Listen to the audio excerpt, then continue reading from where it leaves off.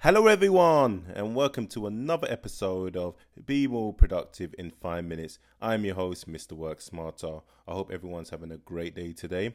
Today, I want to cover 4 principles of learning.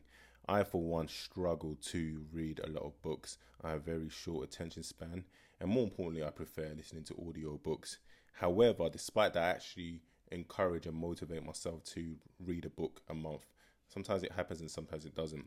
I'm still working on it. But one of the key things that I do when I do read a book or learn anything from paper, I actually have 4 key ways on reminding myself of that key information and ensure that I understand the information. So before we begin, tell me if this sounds familiar. You read a book, it speaks volumes to you. You highlight each paragraph, and then a few days later or months later on, you forget everything that was in the book. Yes, that happens to a lot of people. And the key thing is to ensure that you have a structure in place where you take down effective notes so that you can go back, whether it's in 5 years' time, and remind yourself by just looking at that trigger word. Oh yeah, this is what this part of the book is in reference to. For me, I like to write in my book, so I make sure that all the books I have I actually own. I use a lot of highlight colors because I remember things when it's very vibrant and colorful. I'm a visual person.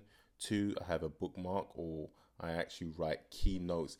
I actually have a number of key like signals. So for example, if I underline something, that means it's something very, very important. If I put a star around something, it's to remind me to look at what that word means. If I circle something, that means it's a key information, and I would put a tick around it as well. So I have a number of symbols that represent different things. So when I do go back and revisit the book, I know exactly what it represents. And you don't have to follow my symbols. You can come up with your own symbols and have a strategy that works for you.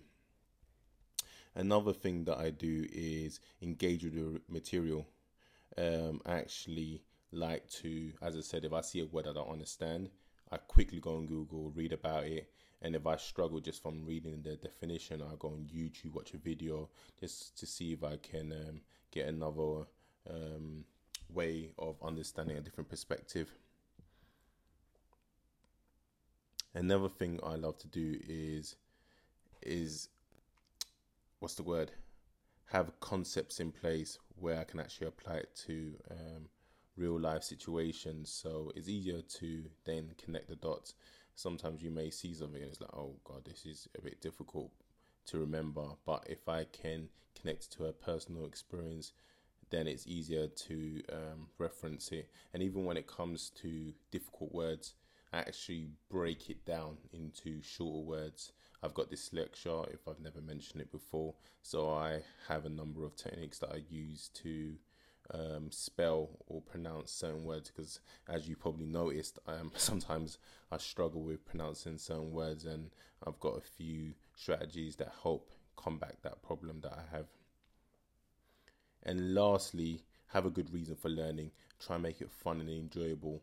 If you obviously force yourself to learn, then it's not going to be enjoyable. I've always said after university, that's when studying actually increases. A lot of people think that's the end of their learning, but for me, I love self-learning and I love learning new materials, and I make it my duty to check out different platforms to improve my knowledge and skill set. And I use actually 2 major platforms, one called Skillshare and one called Udemy. So check out them 2 platforms and let me know what you think. Thank you for tuning in to today's episode, and take care and remember to work smarter.